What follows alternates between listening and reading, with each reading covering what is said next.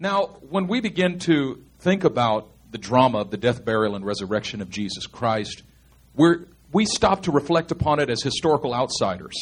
That is, we're standing 2,000 years after the event already took place, and we're looking back on it, we're reflecting upon it. We are historical outsiders to the resurrection of Jesus Christ. And so when it comes to, what we call Lent, which is the 40 days before Easter, and then Passion Weekend, which is Friday, Good Friday, and Sunday, which is Easter Sunday morning, we stop and we think back on what happened, and we reflect upon it, we draw conclusions, and we draw out some insights for our lives, and we kind of understand what it was that Jesus did on our behalf. But I don't think we actually stop to think about what it was like to be a disciple during that time. Because the disciples of Jesus Christ who actually walked with him through the drama of his death, burial, and resurrection, they did not have the benefit that we have of actually looking back and receiving an explanation. A lot of times when we talk about faith in Jesus Christ, we talk about the need for an explanation. There's so much that I don't understand. How can I come to faith in Christ when I don't understand? But we have to stop and recognize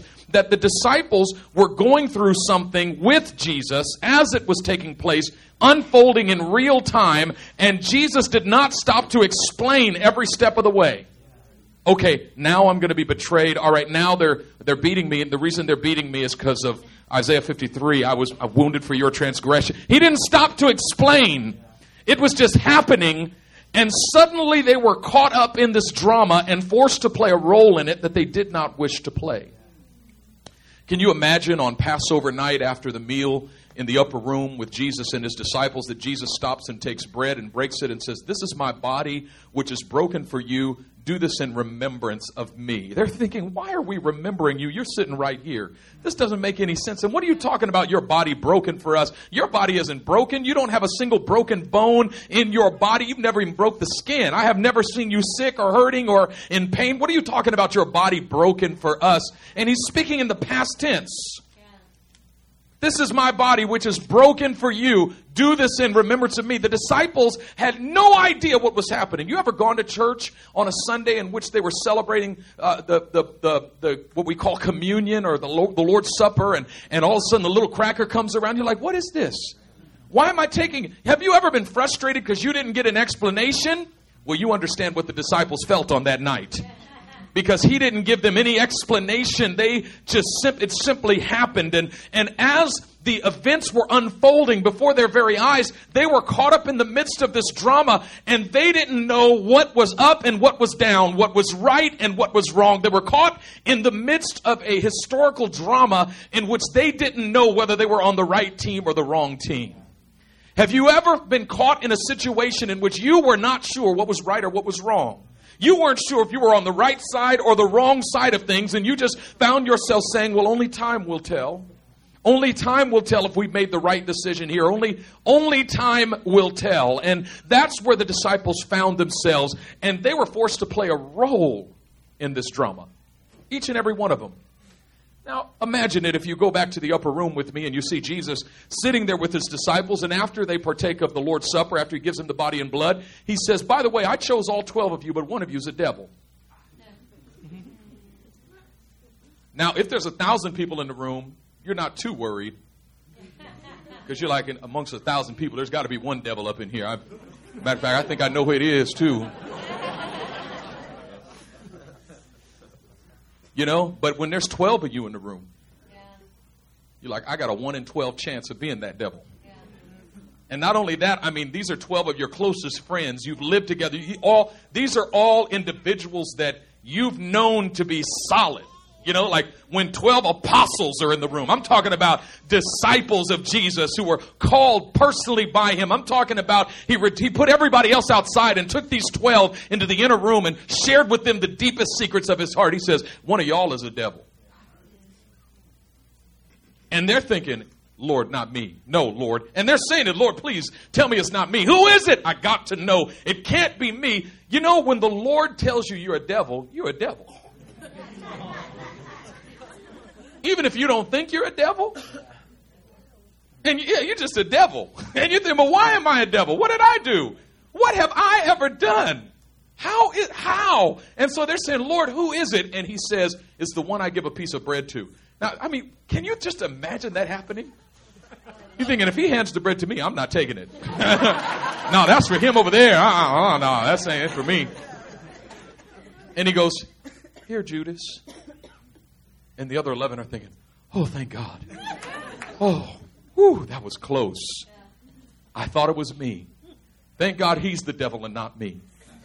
Thank God he's the betrayer and not me. Thank God he is the defector and not me. Thank God I'm still a disciple. Thank God that guy is going to betray Jesus. Thank God he is the hypocrite and not me. Because the one thing I can't stand is having hypocrites up in the church.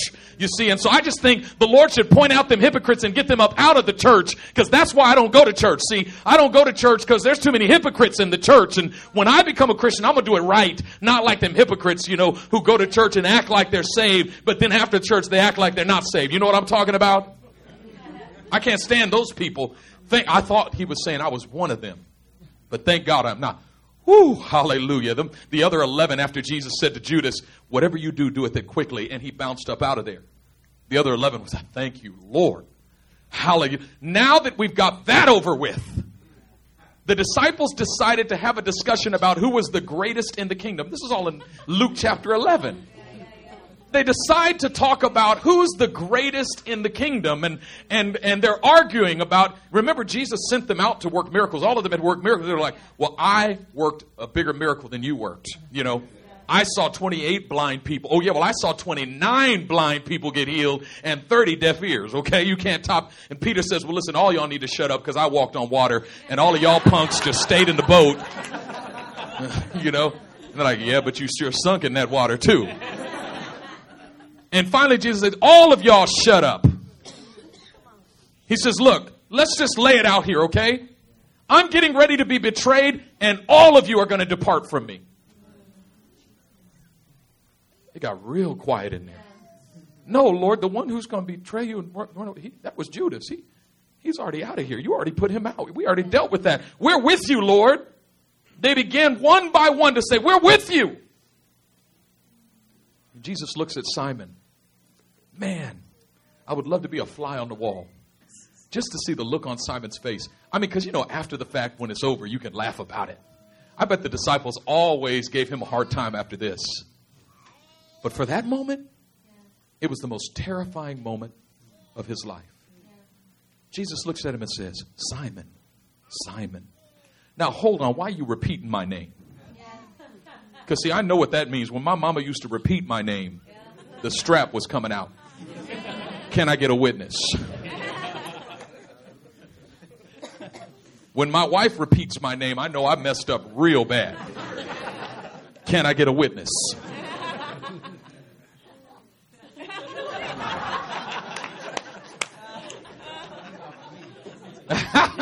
But secondly, why are you calling me Simon?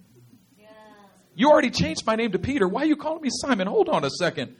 Lord, you're contradicting yourself because, see, back in Matthew chapter 16, Jesus took all of his disciples to a city called Caesarea Philippi, surrounded by this Greco-Roman pantheon. He says, who do men say that I am? And they say, some say you're Elijah, some say you're the prophet, some say you're Jeremiah. He says, well, who do you say that I am?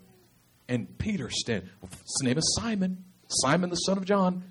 You are the Christ, the Son of the living God. And Jesus says, blessed are you, Simon, son of John, because flesh and blood did not reveal this to you, but my Father in heaven.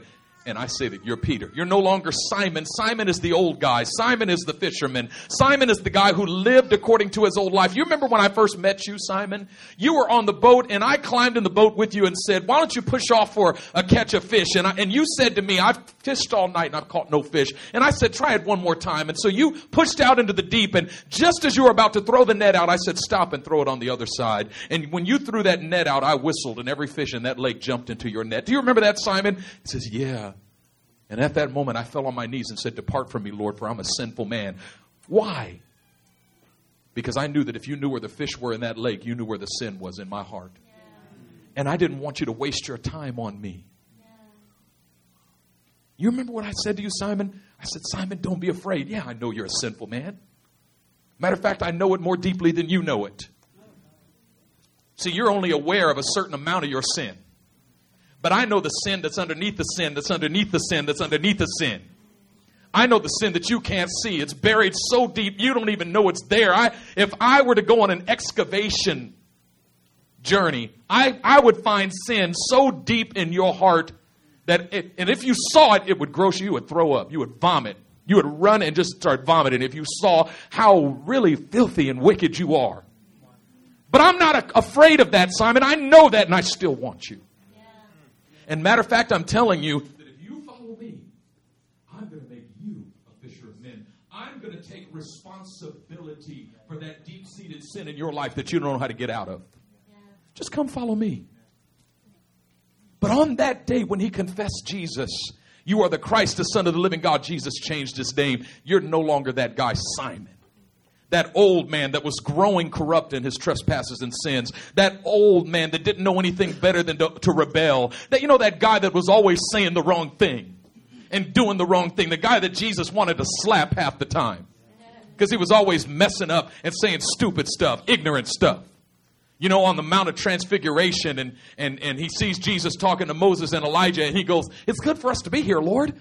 Let's make 3 churches, one for you, one for Moses, one for Elijah." And God the Father manifested in a cloud and said, "Peter, shut up."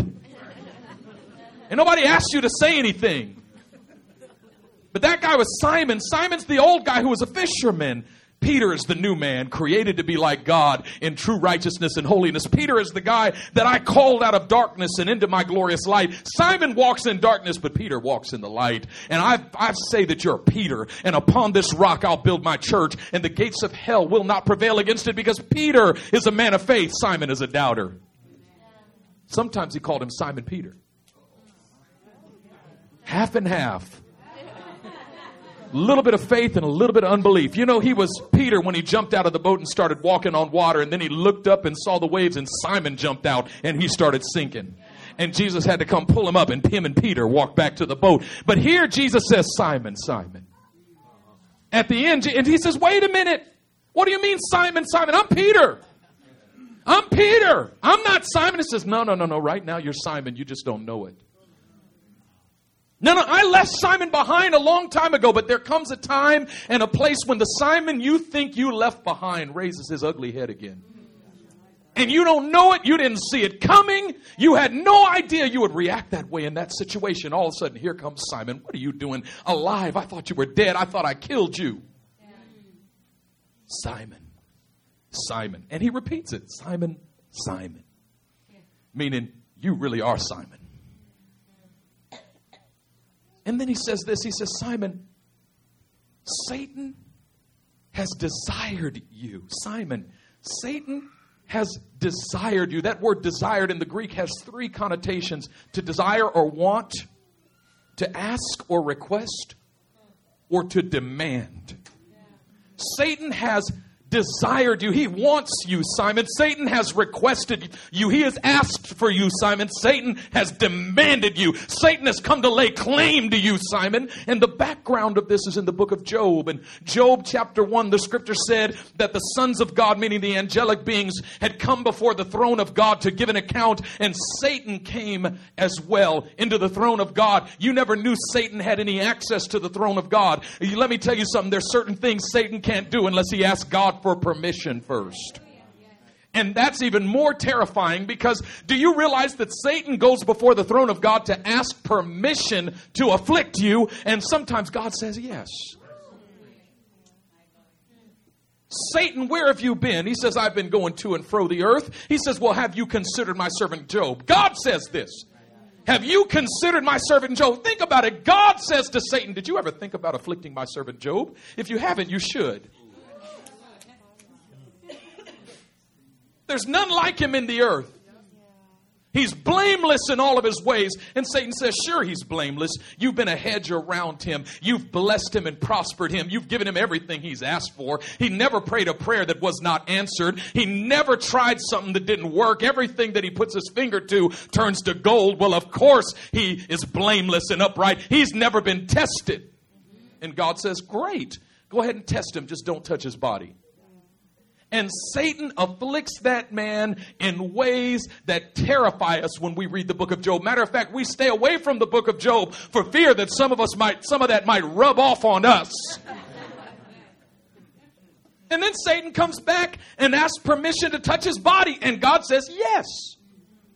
So when Jesus says to Simon, Satan has desired you, Simon gets all afraid. What you talk? No. Yeah. I'm not going out like Job. Yeah. Oh, yeah. Don't be pulling no Job on me. I always thought it was the book of Job. I need a job.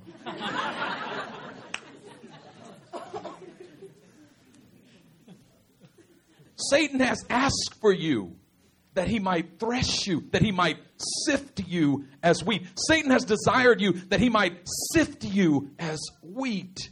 Satan wants to sift you, Peter. Satan wants to sift you. And then he says, but I have prayed for you. Translation. Satan wants to sift you, and God says, yes, but I have prayed for you. The implication is that Satan came before God and said, let me sift him. And God says, sure, go ahead. Now we got to stop there for a second because there is a plural in the Greek that is not readily apparent in the English. Satan has desired you, and in the Greek the word is a plural you. Now in the English language we don't have a plural you, so we created one in the ghetto. It's the word y'all.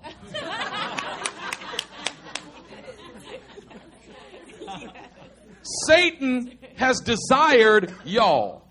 Watch this. Simon, Satan has desired y'all, that he might sift y'all as wheat.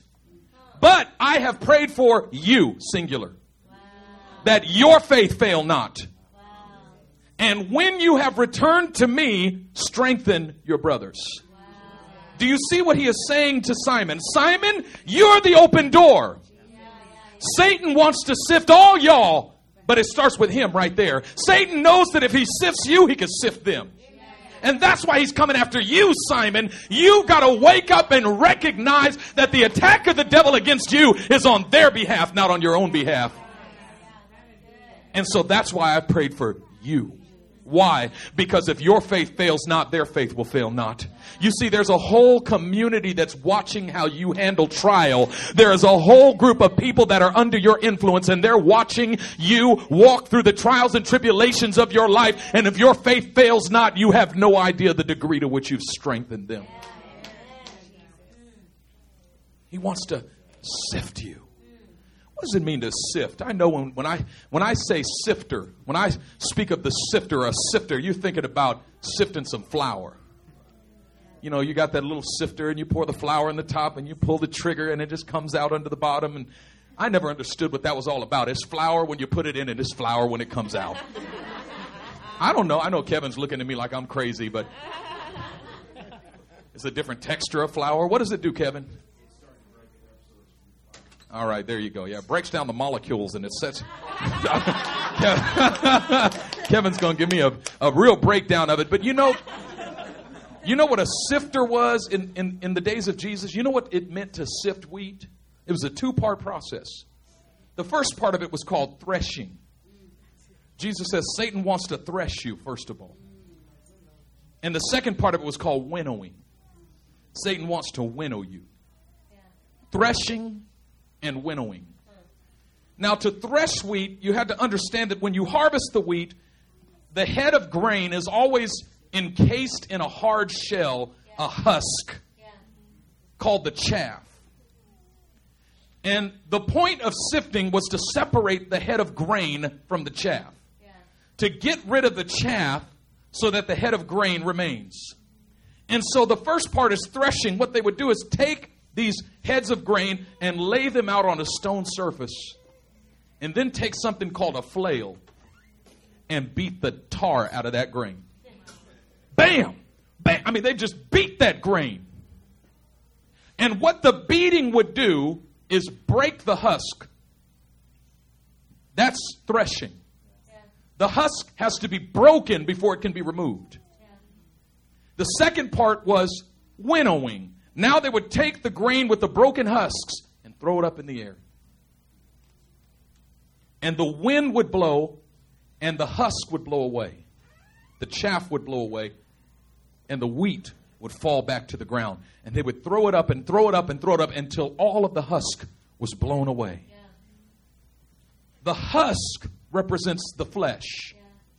And the grain represents your faith. Yeah. The husk represents the flesh. And the grain represents your faith.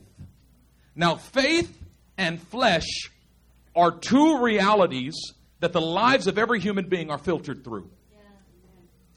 And when one is strong, the other is weak. And when one is weak, the other is strong. The stronger your flesh gets, the weaker your faith gets. And the stronger your faith gets, the weaker your flesh gets. And there has to come a point in which your faith and your flesh come into mortal combat so that one of them can die. There has to come a place where your faith and your flesh fight to the death. And one of them gets broken and is removed, and the other gets strengthened and remains. And so God and Satan want the same thing, but for different reasons. They both want to sift us. The difference is Satan wants to sift out the head of grain and leave the husk. And God wants to sift out the husk and leave the grain. Satan wants to sift out your faith and leave your flesh. And God wants to sift out your flesh and leave your faith. And so often when Satan comes and says, let me sift him, God says, good, you'll do some of my work for me. You see, God uses Satan for his purpose sometime. But God allows Satan to do the hard work, but he never allows Satan's purpose to come to pass. He works his own purpose through it. So he says, go ahead and sift Job. In the end, I'm going to make sure that his faith emerges as true as gold, and that flesh is sifted out. And in the end, I'm going to reward him. You see, Satan wants to sift you so he can destroy you, but God wants to sift you so he can reward you. So Simon, you need to understand. Satan has asked to sift you. And the Father said, yes. But I have prayed for you that your faith fail not. I've prayed for you that even when you are threshed beyond your ability to endure, your faith won't break, your flesh will. Your faith will fail not. And when you have returned, strengthen your brothers. And Peter goes, now hold on, Simon. He goes, hold on a second. Returned? Lord, I'm not going nowhere. Return? Jesus, you're talking crazy. You're talking like I'm getting ready to leave you. He says, let me tell you something. I ain't no Judas, okay? I'm not going out like Judas. Everyone could leave you and I'm not going anywhere. Everyone could turn. I don't care if all of these, see all these other 10 disciples, you got 10 left. All of them could be fake. And I ain't never going to be fake. Yeah. All of them could turn their back on you. I will never turn my back on you. He says, I am ready not only to go to prison with you, but to death. I'm ready to die. I'm gangster like that for Jesus. I'm ready to die.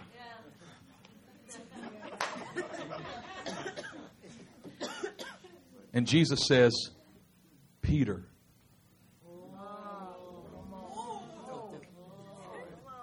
now I'm talking to Peter. Before the rooster crows tomorrow morning, you're going to deny me 3 times.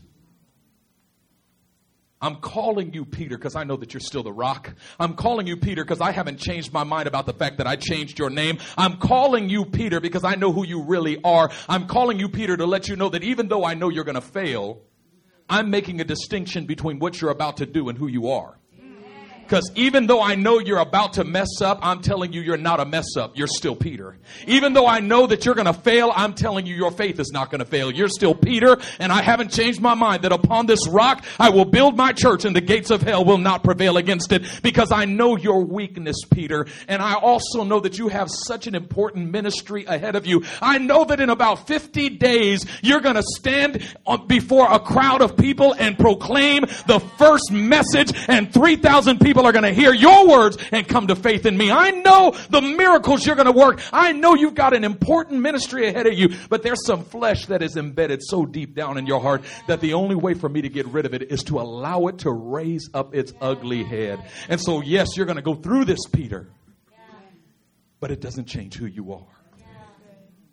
Think about it. Jesus says, Peter, you're getting ready to fail. And it wasn't a warning. It wasn't, Peter, please don't do this. Peter, I see where you're headed in about 8 hours. Please don't do this. Pray, Peter, so that you don't do this. Please, Peter, make sure you don't. He wasn't warning him. He was telling him it's going to happen. Peter was begging, please, no. And the Lord was saying, sorry, it's got to happen. It's going down. You're going to do it. Imagine how terrifying that is when the Lord prophesies over you that you're getting ready to fail. If you gave me that word on a Sunday afternoon, I would renounce it in Jesus' name. The Lord told me you're going to cheat on your wife. Like, I renounce that in Jesus' name. I break that and I cast that back to the pit from whence it came. What if the Lord appeared to you in a vision and said, you're going to cheat on your wife next week? I'd be like, Lord, I renounce that in your name. I don't receive that. I'm going to go test that word.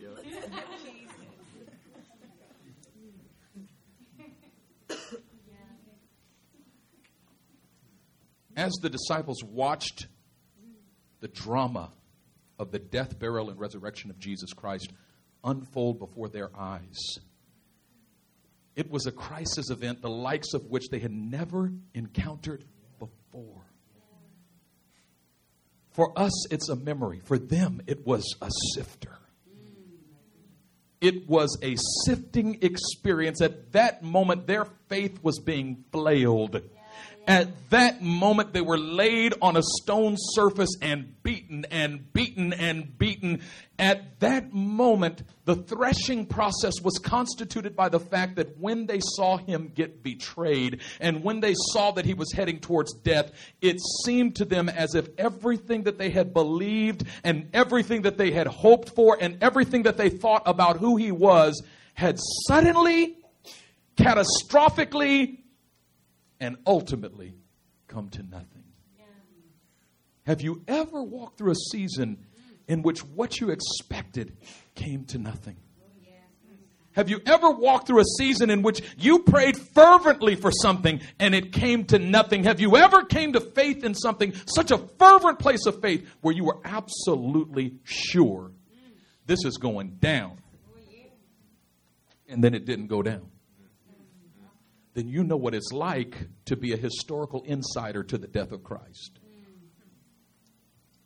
When our faith seems to fail, it's as if God died.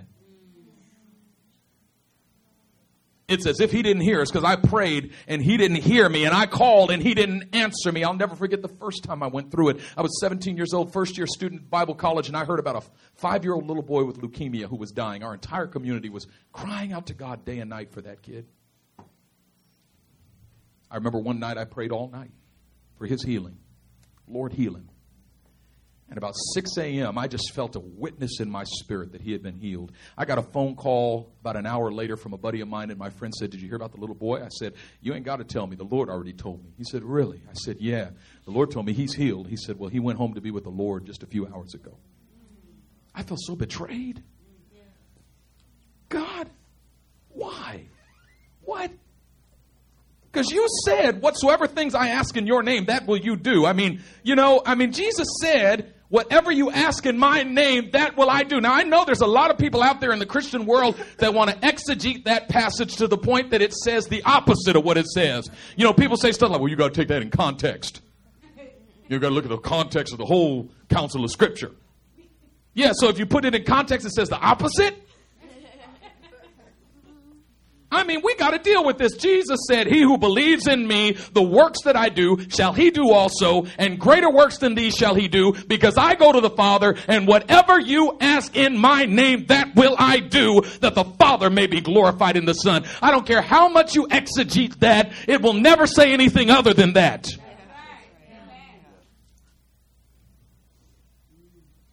And so, Lord, how is it? Do you know how many times over the years I experienced that again and again? Because, see, if God hadn't promised, see, the thing is, I wouldn't have expected it if he hadn't promised it. You know, don't promise me something if you're not going to do it. Don't make empty promises. Somebody ever told you, I'm going to give you $1,000. I never would have expected $1,000 till you told me you were going to give me $1,000. But now that you told me, I expect it. You know how many times I stood by somebody's hospital bed, prayed in faith, laid my hands, felt so much faith that I knew they were going to jump up out of that bed and shout, hallelujah, I'm healed. Only to receive the report of their death a few hours after leaving the hospital. At a certain point, I thought I had an anointing of death. Like, don't call me to pray for your loved one. They'll be gone in a few hours. People who weren't even deathly ill are dying. They only had a cold, but after you prayed, they took a turn for the worse.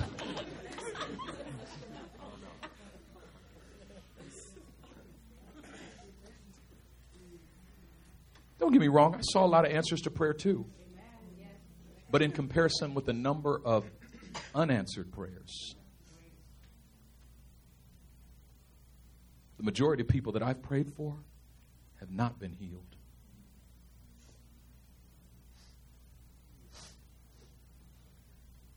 I experienced it recently. Just a month ago. Less than a month ago. Pastor in Oakland, wife became deathly ill with cancer. My heart broke for that family. I wanted so badly to go to the hospital and pray for her. He texted me on a Monday night, would you please come to the hospital and lay hands on my wife? When I got that message from him, I went into my closet. My closet. You know, Jesus said, go into your prayer closet and close the door. I took that literally. I was in there with the clothes. I prayed all evening long. And I came to such a place of faith that I knew that the moment I walked into that hospital room, the glory of God was going to shine on her. I was going to lay my hands on her and she was going to get up. The next day, I drove out there to Stanford Hospital, the whole way praying and interceding and believing. And I felt the power of God. By the time I got there, the power of God was so strong on my physical body that I was trembling under it. And I went in there and I laid my hands on her. But when I walked in the room, she was in such poor condition that I was slapped in the face with unbelief so hard that I nearly stumbled and fell to the floor. My faith tried to run out of the room. Have you ever been hit with unbelief so hard that your faith decided to run? I had to grab my faith by the throat and say, come back here. You're not going nowhere. My faith is trying to pull away from my hands. I'm out of here. I'm not big enough for this. I said, well, I don't care if you're the size of a mustard seed. You're not going anywhere. I'm not giving up on this. And I had to stand there and intercede until I came back to faith. And all of a sudden, faith and power came on me. And I laid my hands on her. And as surely as I'm standing here today, nothing happened.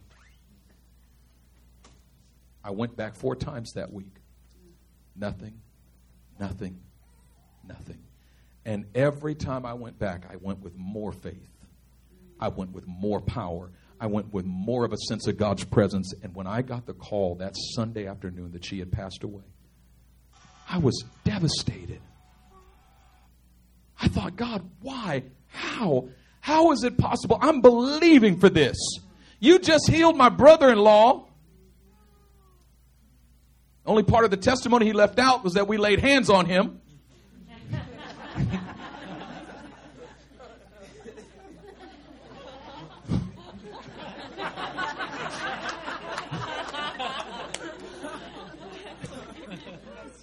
Right before he went to the biopsy. I've seen people get healed. Why did you not heal this woman? I couldn't understand it. You know what? I sat in the car and cried. And I was hurting for that family, but I was also hurting for me. I was hurting for my faith, because when you go through a disappointment like that, it's like, God, don't you want me to believe? God, you act like you don't want me to believe. You know, if I were God, I'd be helping my faith right now. Sometimes I feel like my faith is hanging on by a thread, and God comes and cuts that thread. Are you kidding? Are you for real? Come on, throw me a bone here.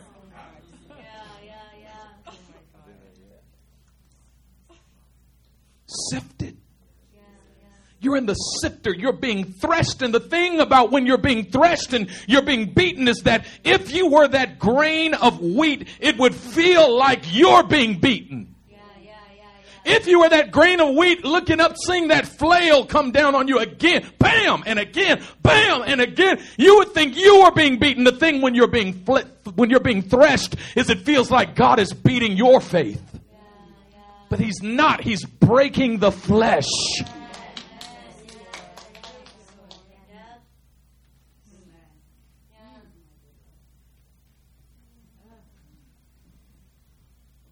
Jesus ended the meeting just like that.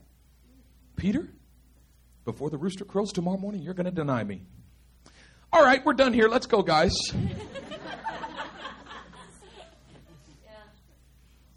Let's go pray. Takes them to the Garden of Gethsemane. They're so discouraged they can't even pray. Fell asleep during the prayer meeting. You know how frustrating it is to try to lead a prayer meeting when people are falling asleep?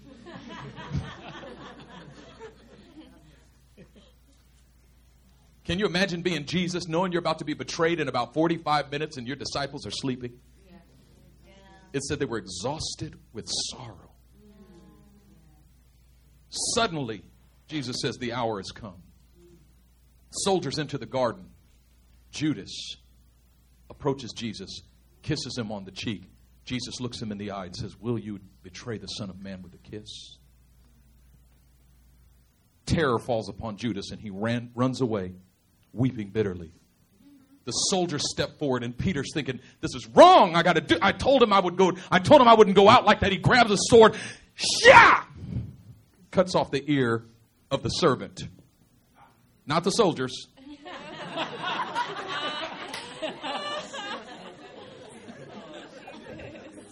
Can you imagine Peter looking up, seeing these soldiers? He's got his little sword. Servant. Yeah! I got that slave. Yeah, that's right, because I'm a gangster. Jesus goes over and picks up that ear and puts it back on. Peter, put that thing away. Even my attempts to help Jesus seem to come to nothing. Even my attempts, because I'm constantly trying to help him. All I want to do is help him. I want to serve him. And even when I try to serve him, he reverses. Peter's thinking, I did some good. We got to fight for Jesus. And Jesus reverses what I did to try to help him. Peter has no idea what is going on. He's confused and he sees Jesus being carried off and he can extrapolate this forward and see where this is going. He knows it's going nowhere fast, but he's thinking, I got to follow because I told him that I wouldn't leave him. And so he follows down the hill and Jesus is taken into the court of Pontius Pilate. And while he's being questioned, Peter's outside trying to be inconspicuous, waiting for news. Hours goes by. It's the middle of the night. It's late. It's cold. Yeah.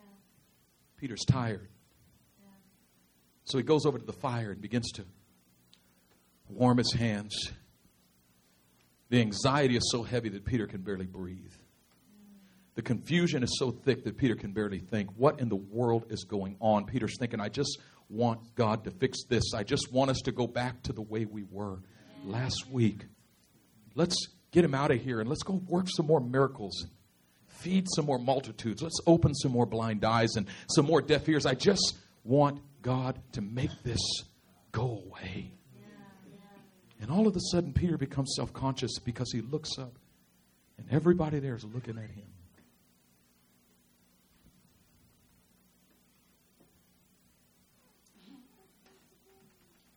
He's thinking, I'm next. One of the servant girls says, you're one of his disciples, aren't you? Peter said, no, man. No, I'm not one of his disciples. Sure you are. You don't look like him. Actually, that's what it meant to be a disciple back then. To be exactly like your teacher. If you had a rabbi and you walked with him for 3 years, By the end of that 3 years, you were exactly like your rabbi. I mean, same haircut, same beard. If your rabbi had a beard, you grew one. And if you were Korean, you just did something. You said, if you had to get a fake beard, you got one because you were going to look like your rabbi boy. You wore the same kind of clothes. I mean, the same brand names, everything. You had an exact replica of his closet. Same shoes, everything. And you spoke just like him. So are you his disciple? No, I'm not his disciple. Yeah, but even when you say you're not his disciple, you said it with his accent. You sounded exactly like him and said you're not like him. Peter's thinking, I better get up out of here. Goes to the other side of the courtyard, finds another fire, warming his hands. Takes a few deep breaths. The anxiety is mounting. Suddenly he looks up and sees everybody's looking at him again. Peter's thinking, maybe it's not good for me to be here. They might even mistake me for him.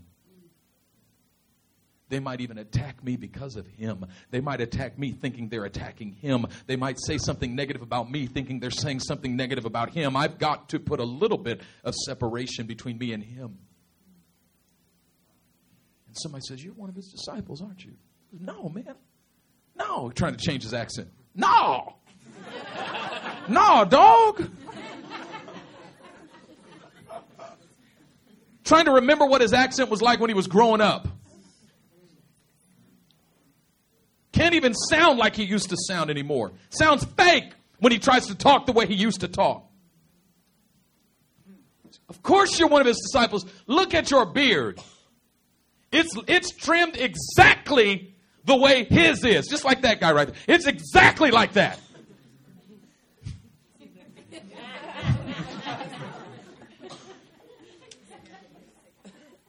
Peter goes to the other side of the courtyard, trying to get away.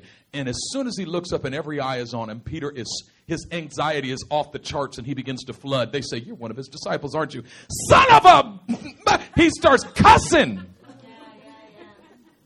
How many mother freaking times do I got to tell you, I am not... See, Peter's thinking if I say some expletives, then they'll know I'm not his disciple. Because I got to say some stuff that he would never say so that they know that I'm not with him. I'll prove that I'm not his disciple. And as the last expletive makes its way out of his mouth, cock-a-doodle-doo, the rooster crows. And there was never a more terrifying sound that Peter heard in his life.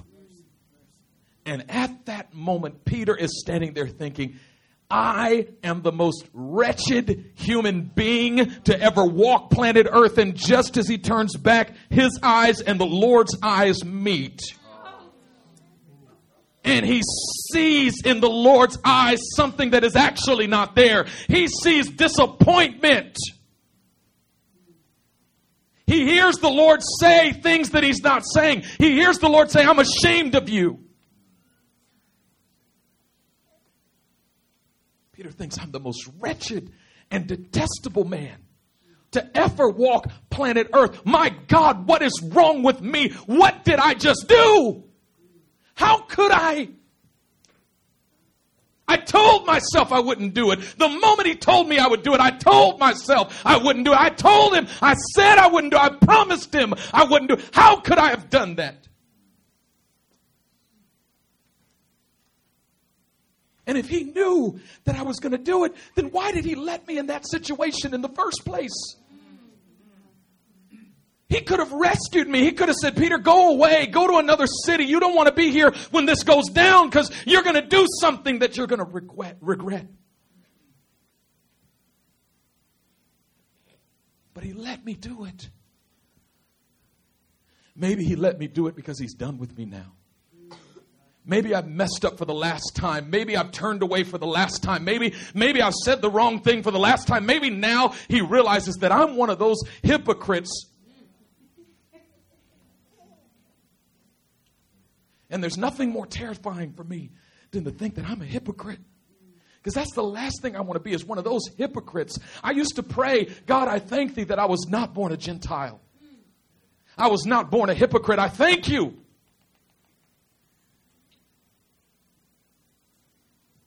But now all I can do is bow my face in shame and say, I'm not only a hypocrite, I'm the worst. He chose me. He walked with me for 3 years. How could I?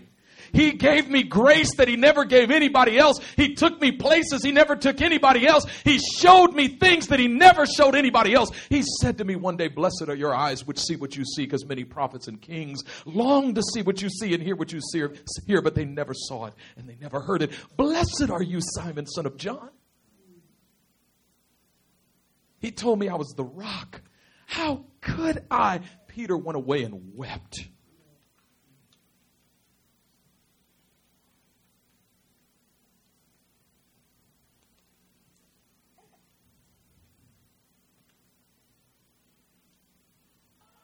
There's some of you in this room right now, and there's stuff that's raising up its ugly head in your life. And all you can do is accuse yourself and say, what's wrong with me? Why can't I drop it? And what you don't realize is that you're being threshed. What you don't realize is that God is allowing you to walk through this because he wants to break the flesh off of you. God is allowing you to walk through this, and he's allowing this thing to raise up its ugly head so he could cut it off.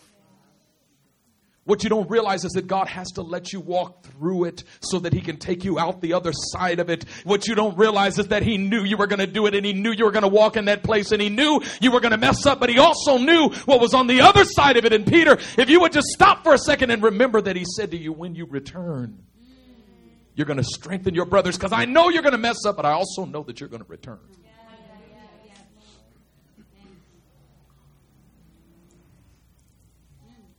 You're being threshed.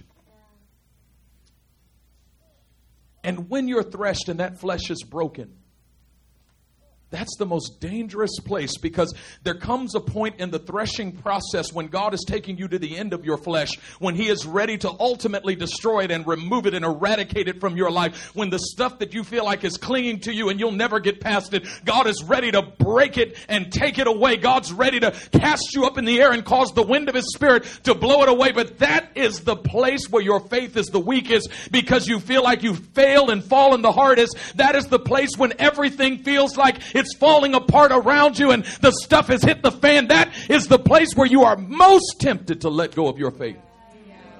Because in order to take you to the end of your flesh, he also has to take you to the end of your faith. He's got to take you to that place where your faith is within an inch of its life, where you feel like one more thing and my faith is dead. One more thing and I'll have absolutely no ability to believe. And you're struggling in your mind with thoughts that God doesn't care about me. It's at that very place where you've come to the end of your flesh. He takes you there to the very edge. But if you'll hold on to his hand, he won't let you fall off of that edge.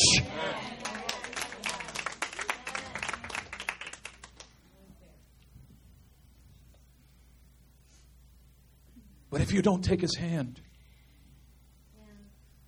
and you let go of that faith, and a lot of people do it, so broken. When you talk to people who don't believe in Jesus Christ, when you talk to people who have walked away from him, they always tell you about a threshing experience. Why? Because I was in church and I was broken there. Why? Because I believed and I was hurt. Why? Because I believed and this person died. I believed and I was raped. I was molested. Why? Because I went through a period of such severe threshing that I made a decision at the end of it. I'm not going to walk with him anymore. And it was a decision. And I'm telling you, some of you are right at that place where you're coming to the end of both your flesh and your faith. And I'm saying that I'm praying for you that your faith fail not. That you'd make a decision in the midst of it. I'm going to hold on to faith and a good conscience.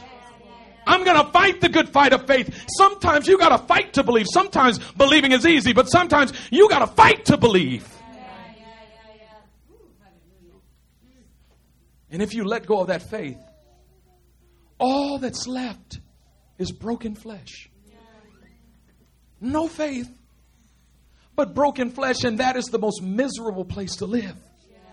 It's the worst place to live. I mean, at least if you're going to walk in the flesh, make sure you walk in the flesh while the flesh is strong. Because the flesh is about self-dependence. And if you're going to depend on yourself better be pretty strong. But I mean, if your self is in shambles, broken up in pieces, and you say, this is what I'm depending on. This pile of rubble.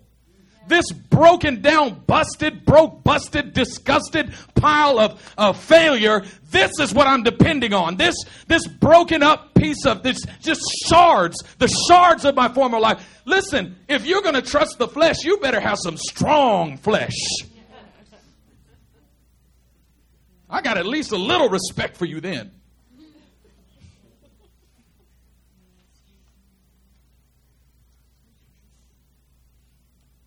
Worst thing to be is a backslider. That's right. Most miserable. It's the most wretched. It's better not to have ever believed. Why? Because nothing will ever satisfy you once you have tasted of the spring of living water. And once you've tasted, it's too late. You can't go back and untaste it. You say, well, I don't believe anymore. Well, actually, you do. I mean, you know it's true. You can make a decision not to trust anymore, but you can't make a decision not to believe in the reality of it anymore. That's like saying, I don't believe my brother exists anymore, even though I grew up with him. And I just talked to him yesterday.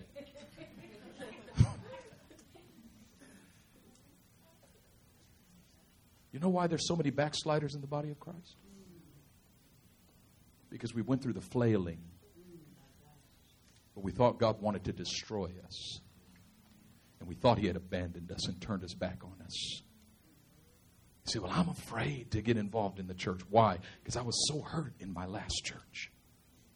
I'm afraid to serve the Lord. Why? I was so hurt last time I served the Lord. I'm afraid to really walk close with Jesus. Why? Because every time I try to walk close with Jesus, I get hurt. Let me tell you something. It's all about the threshing process.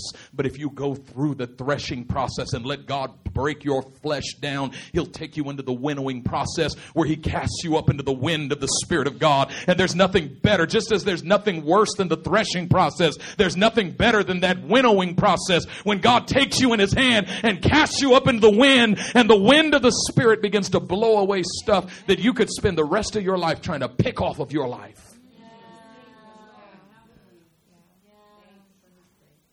Peter thought it was over for him. The day after Jesus was put in the grave, he went to his other buddies, fellow disciples. He said, I'm going fishing. You got to understand that fishing was not just a hobby for Peter. It was a lifestyle. That when Jesus came and called him, he was fishing. And he called him to leave his nets behind. When Peter said, I'm going fishing, what he meant was, I'm going back to that old life. And by the way, don't call me that Peter anymore. My name is Simon. I'm going fishing. The funny thing is, that night he fished all night long and caught no fish. Suddenly the old life doesn't work anymore. The old sources of fulfillment don't work anymore. I heard a testimony last night. Pastor Ryan Longfield of the Ark, he shared his testimony about how he was out partying. He was in college. He had gone to the University of Colorado to go party. And he said he was getting drunk and sleeping with women and partying and out on the dance floor. He said one night in the middle of one of his parties, he grabbed his cup and filled it. He was going out to the dance floor. And on his way to the dance floor, the Spirit of God spoke to him and said, you're just trying to mask your insecurities with alcohol. And you're just trying to prove you're a man with women. And he said, once I heard that from the Lord, it kind of ruined the experience for me.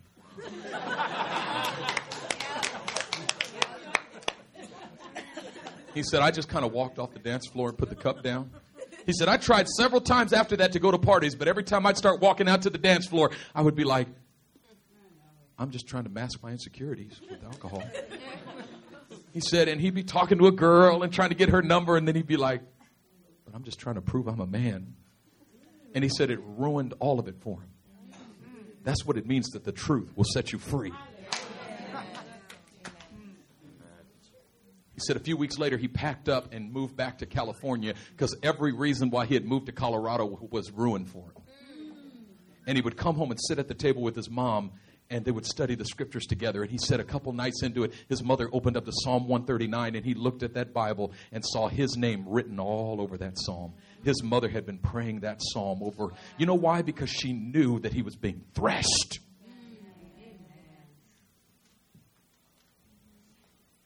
The morning came, and Peter had caught nothing, and the Lord stands on the shore.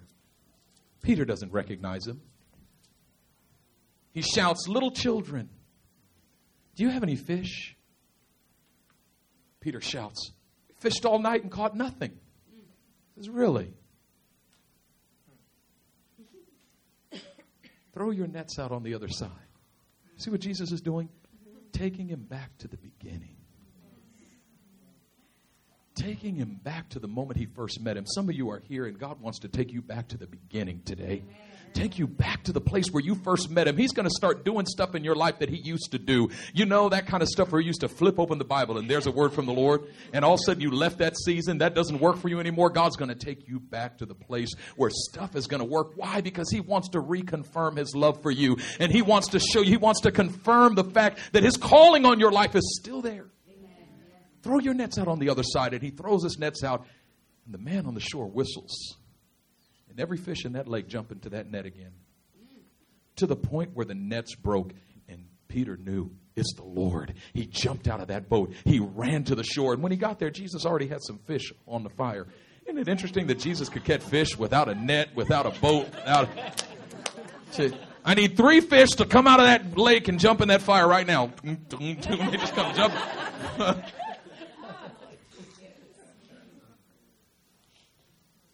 Jesus says, "Peter, do you love me?" He said, "Yes, Lord, I love you." Jesus said, "Feed my sheep." Peter, I got another question for you. Do you love me?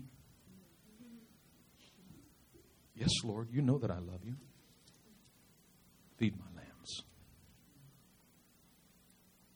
Peter, I got one last question for you. This one's for all the money. You need to buy a vow, go ahead. Ask the audience. Here it is. You ready? I'm ready. Do you love me? And the scripture said that Peter was grieved that he asked him a third time, "Do you love me?" Do you know why he was grieved?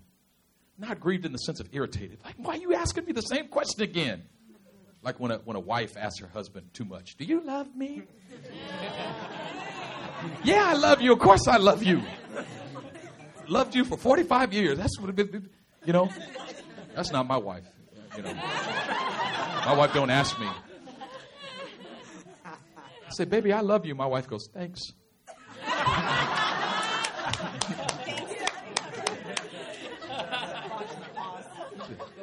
But actions speak louder than words, so go do our taxes.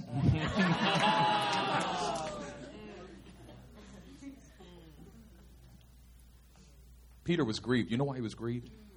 Because he was expecting the Lord to say, "No, you don't. You don't love me. What are you talking about? You love me. 3 nights ago, you told me that you would go to prison and death with me. And 8 hours later, you were telling people you didn't know me.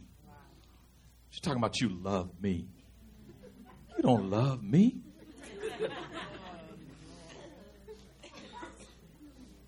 Peter was half expecting Jesus to send him away and say, "You know what you turned out to be? A Judas. How can I trust you when you say you love me? Your words mean nothing to me." But Jesus wasn't saying that at all, was he? He said this, "Peter, when you were young, you put on your own clothes and went where you wanted to go. When you're old, somebody else is going to put on your clothes for you and take you where you don't want to go. I know that sounds like a terrible thing to say. It's like Jesus just told him how he's going to die. And John said it. By saying this, Jesus indicated what death Peter would die and glorify God. But let me tell you why that was music to Peter's ears. Because 2 nights ago he said, I'm ready to go to death with you. And Jesus said, no, you're not. And now Peter's saying, I don't know if I'm ready to go to death with you. And Jesus is saying, yes, you are. Now you're ready to go to death with me. Now, you know what I just did over the last 3 days? I sifted out your flesh. I sifted out that unbelief. I sifted out that part of you that was ready to reject me and walk away. I sifted out that place in your heart where you didn't think any of it was real. You thought I allowed you to be damaged. No, I set you free. That's what the sifting process is about. You thought that your faith was broken by that experience. I'm telling you, your faith was mended by it. I'm telling you, God is using that threshing process, that sifting process to strengthen your faith, to take you back to that place where all of a sudden you're at a higher place of faith and expectation than you've ever been before in your life. You're in the sifter right now. You're in the sifter. I'm telling you, you're in the sifter. And I know many of you right now are in the sifter. You came out of the sifter and into the service. And many of you come here week after week and you stand in this place and you lift up your hands and you try to forget that you're in the sifter. Some of you are gripped by the contradiction that this is Resurrection Sunday. We're here to celebrate Jesus' victory. But how can I celebrate Jesus' victory in the midst of my personal defeat? Something fell apart in your life this week. You're here mourning the death just as the disciples were grieving the death of Jesus, their own Lord and Savior. Many of you here today, you're mourning a death of something, a death of an expectation, a death. Something died that you thought would live. Something fell apart that you thought would come together. Something dissolved that you thought would grow. Something is barren that you thought would be fruitful. Some endeavor, something that you poured out your hope and expectation on, it came to nothing. And I'm telling you, it's because you're in the sifter. You're in the sifter. You're in the sifter. You're in the sifter. God is sifting you, but not to break you, but to free you. He's not beating you.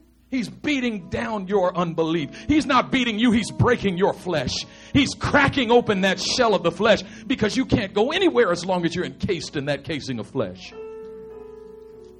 He sees what's ahead of you and he says, I got to let you walk through this now.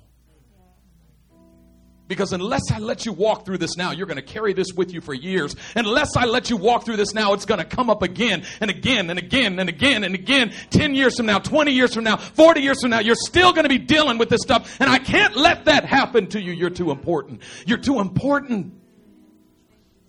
And there's a whole community around you that's watching you. Satan has desired y'all. He's asked for y'all. But I'm only talking to you, Simon. I'm only talking to you, Simon. Satan has desired y'all. He's desired all of your brothers and sisters. He's desired everyone who's watching you. They're watching you to see what you do with your flesh and your faith. But I've prayed for you. I know you're being threshed, but I've prayed for you. And actually, that's all I can do right now is pray for you. I can't jump into the sifter at the same moment in the same place you're in it, but I can be in the sifter with you. Because the thing we need to understand is that when Peter was in the sifter, Jesus was in the sifter. Do you know what his betrayal and crucifixion was? It was the sifter. That's why he said, Simon, don't worry, because I'm going to be in the sifter with you. When, Simon, you feel like your faith is being beaten, let me tell you something. My physical body is being beaten.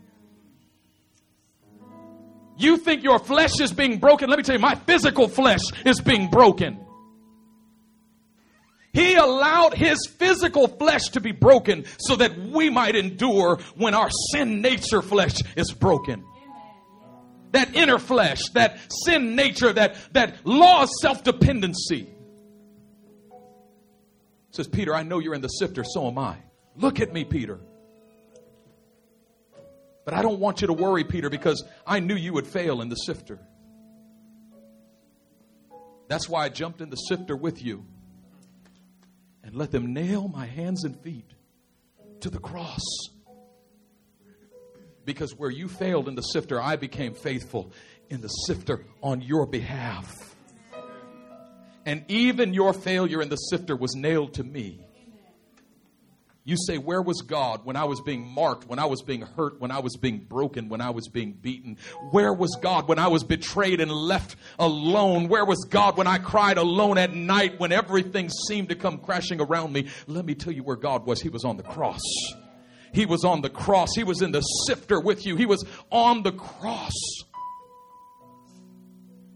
And if you could see him, he would show you the nail prints in his hands and in his feet and say, see, this is the sign that I was in the sifter with you. This is the mark of the sifter. When you were broken, I was broken. And in fact, I was bruised for your iniquities. I was beaten for your transgressions. The chastisement of your peace was upon me. And it's by my wounds you are healed. Paul said, I have been crucified with Christ. It is no longer I who live, but Christ who lives in me. And the life that I live in the body, I live by the faith of the Son of God. You know why I live? Because he went through the sifter, but his faith failed not. He kept believing. He was rejected and despised of men, a man of sorrows and acquainted with grief. But even in the midst of his darkest moment, he knew that God was in him, reconciling the world to himself and not counting men's sins. He knew that even though he knew no sin, God made him to be sin for us, that we might become the righteousness of God. He bore the curse of the law on our behalf. I'm telling you, Jesus went through the sifter with you, and there is no sifter so deep that Jesus is not there. I'm telling you, the sifter of the cross was greater than the sifter of your trial. It's greater than the sifter of your pain. It's deeper than the sifter of your disappointment. You want to know disappointment? Look at God dying on the cross, the one who spoke and said, let there be light, and there was light. You want to talk about disappointing? It's disappointing to be God and die. And that's why he cried out, my God, why have you forsaken me? This doesn't make any sense. When he breathed his last and gave up the ghost, the very earth began to protest. Thunderings and lightnings and earthquakes and shaking. The earth was in protest. Our Creator can't die. You know why he did it? He said, I see that you're going to be in the sifter. And I got to get in there with you. I see that you're going to be flailed. You're going to be threshed, and you're going to think that I'm trying to destroy your faith. No, I'm going to jump into that sifter with you, and you're going to watch me. Just look at me. Just look at me. Look at me when they're beating me. When they weep for me, I say, woman, weep not for me, but for yourselves. Don't weep for me. When they hang me on the cross, I'm going to look down on them and say, Father, forgive them, for they know not what they do. That's what I do in the sifter. Why? Because there's joy set before me. There's joy that is set before me, and so I can endure the cross and despise its shame. Hallelujah. There's joy that is set before me. That's why I can endure the cross and despise its shame. I know what's on the other side of this cross. And the scripture says that even as Christ was raised from the dead by the glory of the Father, so also we should walk in newness of life. It was there on the cross that he triumphed over powers and principalities and made a public spectacle of them. It was there on the cross that he defeated death and brought life and immortality to light through the gospel. I'm telling you, that moment when he was in the sifter, when it looked like his hopes and dreams were dashed and came to nothing, that was the most powerful moment in human history. Your time in the sifter is the most powerful time in your life. You might feel that you're coming within an inch of your faith and that your faith is about to die, but you're going to look back on it and say, that was the most powerful time in my life. That was the season in which God broke stuff off of my life that I never thought would break. That was the season in which I learned to believe. I thought my faith was being destroyed and that I wouldn't be able to believe anymore, but I came out of it believing more fervently than I ever believed in my life. Why? Because I made a decision. My faith is going to fail not. And I'm not just talking to Christians. You might be here in this room right now and you don't even know Jesus Christ. I'm talking to you too. You know why I'm talking to you? Because the scripture says that God has dealt to every man a measure of faith.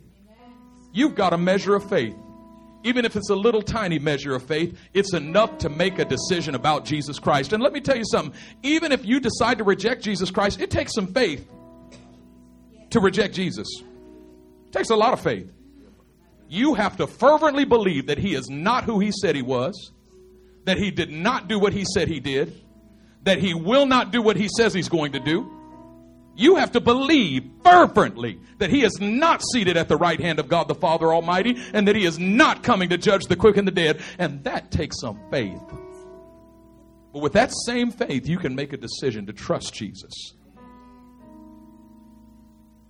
And typically what I find is that the difference between whether people trust Jesus or not has to do with the decision they made in the Sifter.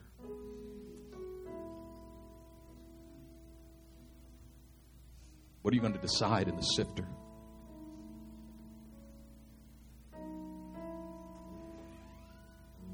Bow your heads. Father, in the name of Jesus, I thank you that your Holy Spirit is coming heavy on this house. I just sense your Spirit resting on hearts. And the Scripture says that your word is like a hammer that dashes rocks to pieces. And God, I thank you that right now your word is coming like a hammer.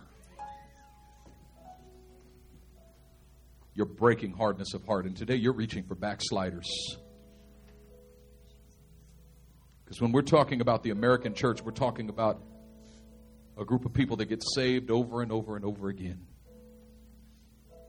And even American unbelievers are simply unbelievers because they've heard the gospel 1,000 times and never really got serious about it. I don't believe there's one person in this room who has never heard the gospel. But I believe there's some folks in this room who never got serious about it. Today, I'm challenging you to make a decision, but specifically, I'm speaking to the backslider. God said he's married to the backslider. There's some folks in this room that walked with him, but like Peter, you turned and walked away because you failed. And when you failed, you thought, I messed up. I might as well go. I turned into one of those hypocrites. And I don't want to be a hypocrite, so I guess I might as well walk away. I might as well not pretend to be the thing when I'm not. And so you went back fishing. But what you don't know is that the Lord is not looking at you as a hypocrite. He still sees you as Peter. He knows you're acting like Simon, but he still calls you Peter because he knows that underneath all of that, you're the rock. You say, but I messed up. You know, when Peter said, I'm the most despicable man that has ever walked the earth, that there were some of you in this room that there was such a witness in your heart. You're like, that's how I feel. But I'm here to tell you that Jesus is standing on the shore. He's standing on the shore and he's saying, I'm here to restore you. I'm here to restore you. I'm here to reverse. You know why Jesus had Peter say, I love you 3 times? Because he said, 2 nights ago, you denied me 3 times, and I'm giving you the opportunity to confess me 3 times. You're going to reverse every one of those denials with an I love you.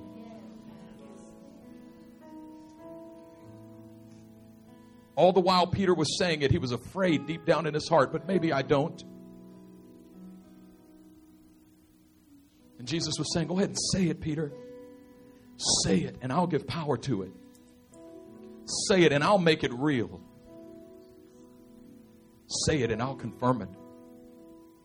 And there's some of you here right now, you've gone back to fishing, but God says now it's time to come home. I'm bringing you back to myself. It's time for you to come back, and it's time for you to come back and strengthen your brothers. It's time. You have been like sheep that have gone astray, but now it's time to return to the shepherd and overseer of your souls. Why? Because he wants you. He still wants you. He still loves you. He still believes in you. He knew you would do it. He knew you would fail, but he doesn't see you as a failure. He knew you would mess up.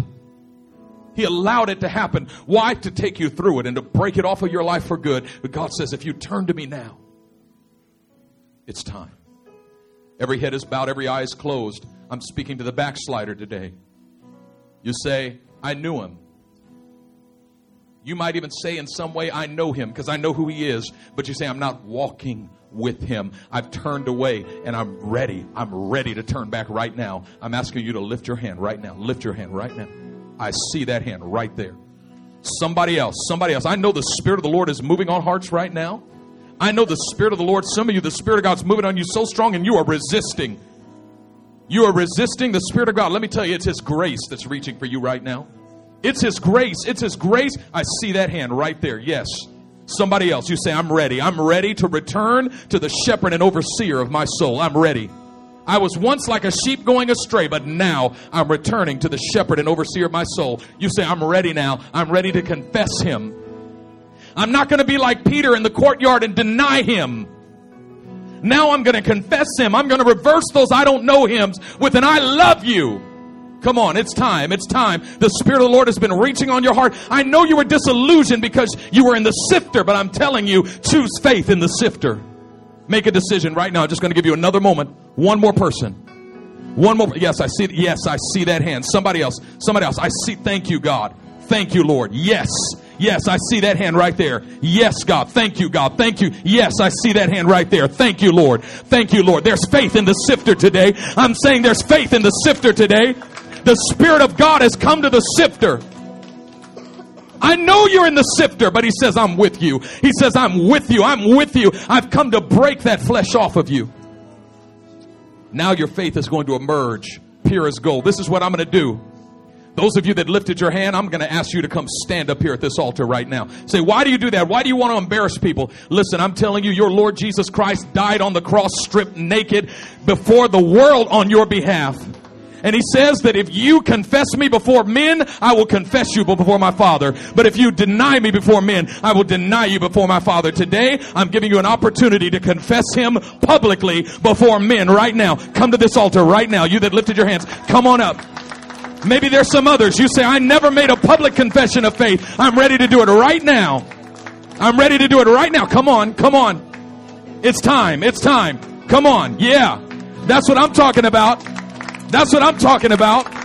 That's what I'm talking about. I'm not talking about fear. That's good. That's good. That's good. That's good. Look at this. That's good. That's good. Look at this. Unashamed. Come right over here. Come right over here. This is powerful. Come on, everybody stand up on your feet and lift up your hands and just begin to give God some glory. I need some prayer warriors to come to this altar right now. Some leaders, pastors. Father, thank you, thank you, thank you, thank you, thank you, thank you. Let me tell you something. Jesus just got on the loudspeaker in heaven and He made a public announcement. He said, I confess these individuals before my Father. Come on. I confess you before my Father. I confess you before my Father. Right now, Father, let the Holy Spirit come and blow all that flesh away. Blow it away. Come on, all of you lift your hands. All of you lift your hands because so many of you are in the sifter. But the Spirit of God is coming to blow that flesh away. Come on, open up your mouths and just begin to worship. There's faith in the sifter today. Thank you, Lord. Thank you, Lord. Thank you, Lord. Thank you, Lord. Thank you, Lord. Thank you, Lord. Thank you, Lord. Thank you, Lord. Hallelujah. Hallelujah. Hallelujah. Thank you, God. Thank you, Lord. I want everybody to repeat this prayer after me. Say, Father, I come to you in the name of your Son, Jesus. I confess you as Lord. I confess you as Savior. I confess you as King. Jesus, my faith has been challenged. I thought it was broken. But Jesus, I thank you that you prayed for me. And my faith will fail not. Father, I believe your Son Jesus died for my sins. He saved me. I receive salvation in His name. Jesus, meet me today. Come into my heart. Come into my soul.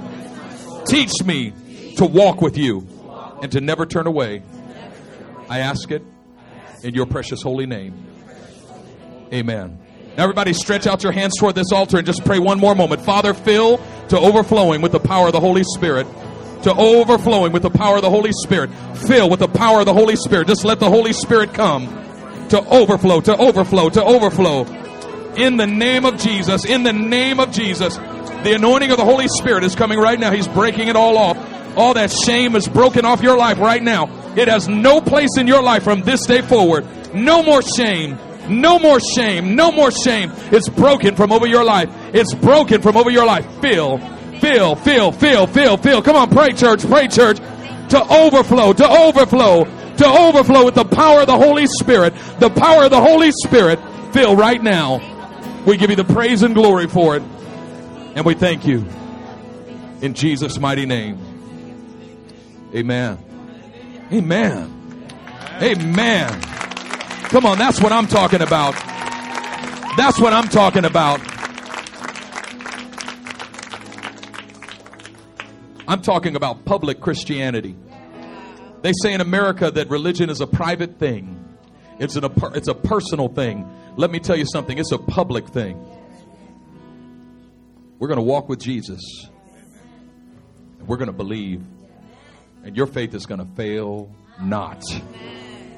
I speak blessing over you today in Jesus' mighty name.